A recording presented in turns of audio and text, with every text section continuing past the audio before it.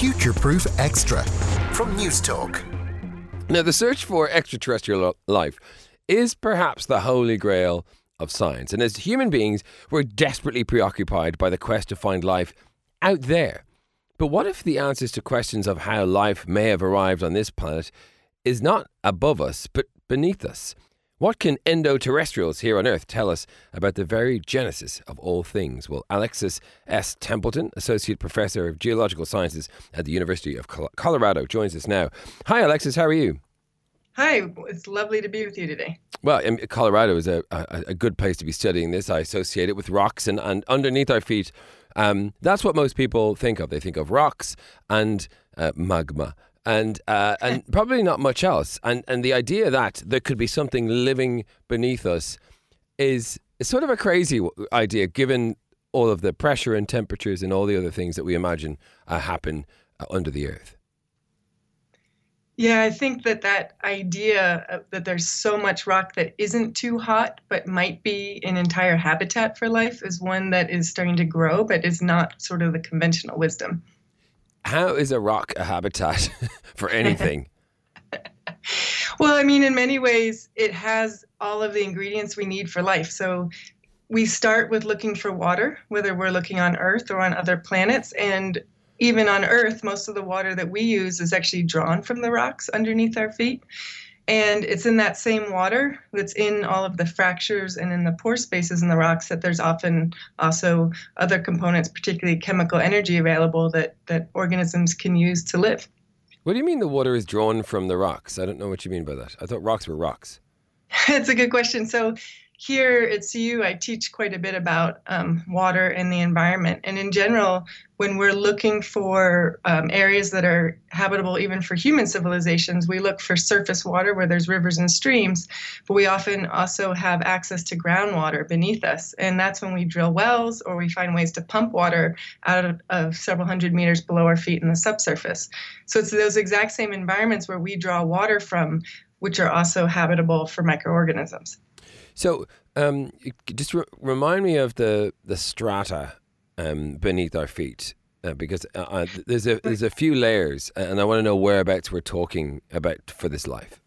Well, I mean, here where I stand in Colorado, I can look out my window and I see these rocks steeply jutting up into the air, and those same rocks then go steeply down beneath my feet. And they're all sandstones, and they have lots of voids in them. Sometimes 30% of the rock is empty. And so those voids then hold and store water, and we use it here as a water resource that sustains Denver and Boulder.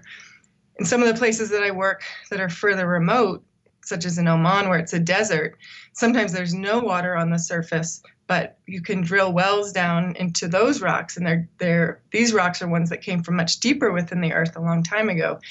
They've been pushed onto the land surface now, they've been fractured, and they've filled with water, and they've held and stored that water. And so that's the place that we can access to draw water out today. Okay, so we're not talking about thousands of meters underneath the surface of the planet. We're talking, a few tens of meters? So we often use wells that maybe go 300, 400 meters deep. Wow. Soon you're almost at a half a kilometer. There is water stored often within several kilometers near the Earth's surface, and it's just a matter of accessing them. And this happens, for example, when we drill deep mines for all sorts of different resources that we're extracting. One of the biggest challenges for miners is that they have to dewater the mines. They actually have to pump to get the water up and out of those operations because they fill so fast. So it's a very common phenomenon that you can go, in those cases, sometimes several kilometers below the surface, and anytime you excavate there, you fill those holes with water unless you actively do something about it. So I'm trying to imagine what on earth organisms, animals can feed on so deep down under the crust. Right. In the oceans, people have done a lot of exploration going into the deepest sediments of the sea. And in those environments, they can find often a lot of the remains of algae and phytoplankton, things that lived in the surface ocean and died and fell down there and were buried. when we go in the kind of rocks I'm talking about, a lot of the times we're looking for energy that's being released from the rock itself. So it turns out on Earth, a lot of our rocks contain, for example, metals like iron in them, and that iron is not stable when it gets into contact with the water. The iron is driven to react with the water, and it evolves gases like molecular hydrogen. And it's that hydrogen that we're hunting for in the deep subsurface as a potential food or fuel or energy source for life. How do microbes live off hydrogen? How could that be a food?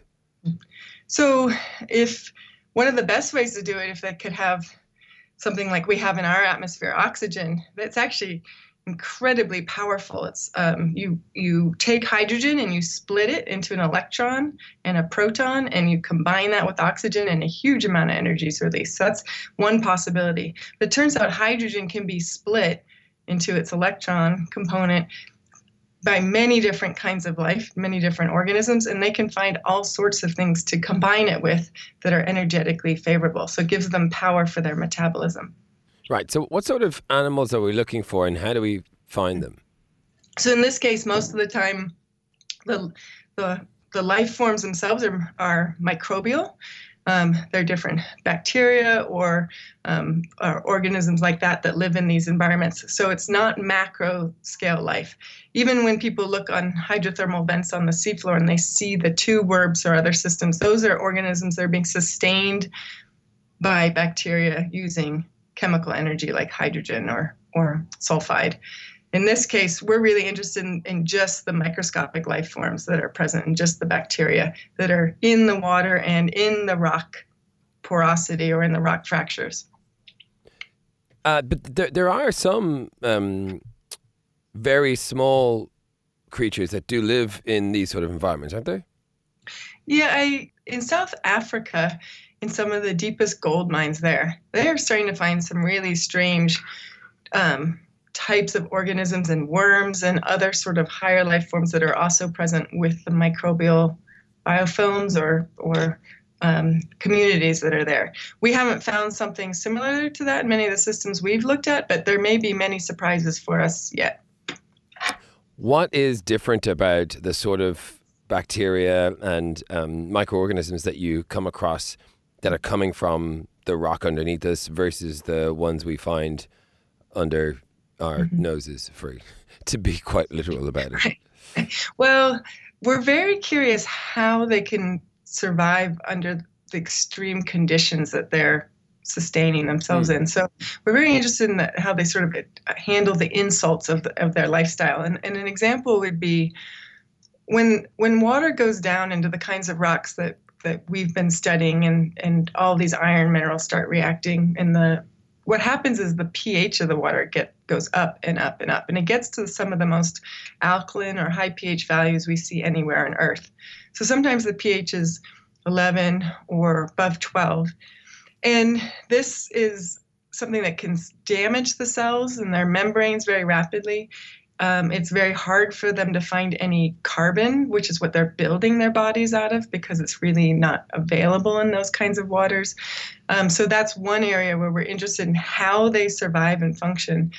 There often is also just a very slow bleed of energy. It's a geological process that's creating the molecular hydrogen and that they might be using to grow.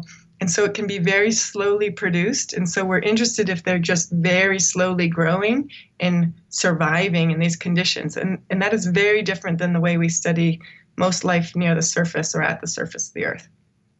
Why is this important to research? Well, right now, if there's many organisms that can live in these rocks that have a chemistry that we see all over the subsurface of the Earth, and we find that same chemistry in the subsurface of Mars or other moons of planets in our solar system, they can live in those rocks using chemical energy derived from the water circulating through those rocks. That opens up a vast realm of what we call sort of habitable conditions or habitability in our solar system, places where life could thrive and persist.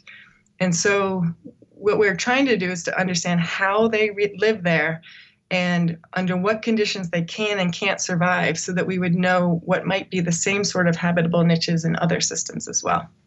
How likely do you think it is that we would find microbial life on places like Mars or other planets in our solar system? So I end up thinking of the question two different ways. One is, what's the likelihood it might be present there now or previously, and what's our likelihood of being able to detect it? I do believe that there are a lot of states of Mars in its past to present, or states of the system and moons of Jupiter, like at Europa, that have been in a habitable state that could have sustained life like what we see in some of these rocks. However, to access those rocks or access the records of them being present is really challenging. And I think there's a lot of consideration going on to how often would the signals of that kind of life maybe be delivered to the surface of another planet or a moon, and would we be able to recognize it? So they end up being two different challenges. Where could this and when could this have been possible? And then how would you recognize it and know how to detect it? So how did life end up in the rocks so deep? I mean, do you think it could have originated there, or do you think it traveled down there? Because it seems like a crazy evolutionary decision to go to a place so lacking in almost anything. Yeah, that's a good question too. So we know that there's always communication with the surface, because that is the way the water infiltrates and moves in and moves out. So there is a circulation that's always going on of water through rocks in the shallow subsurface of the Earth, and again on other so-called rocky bodies.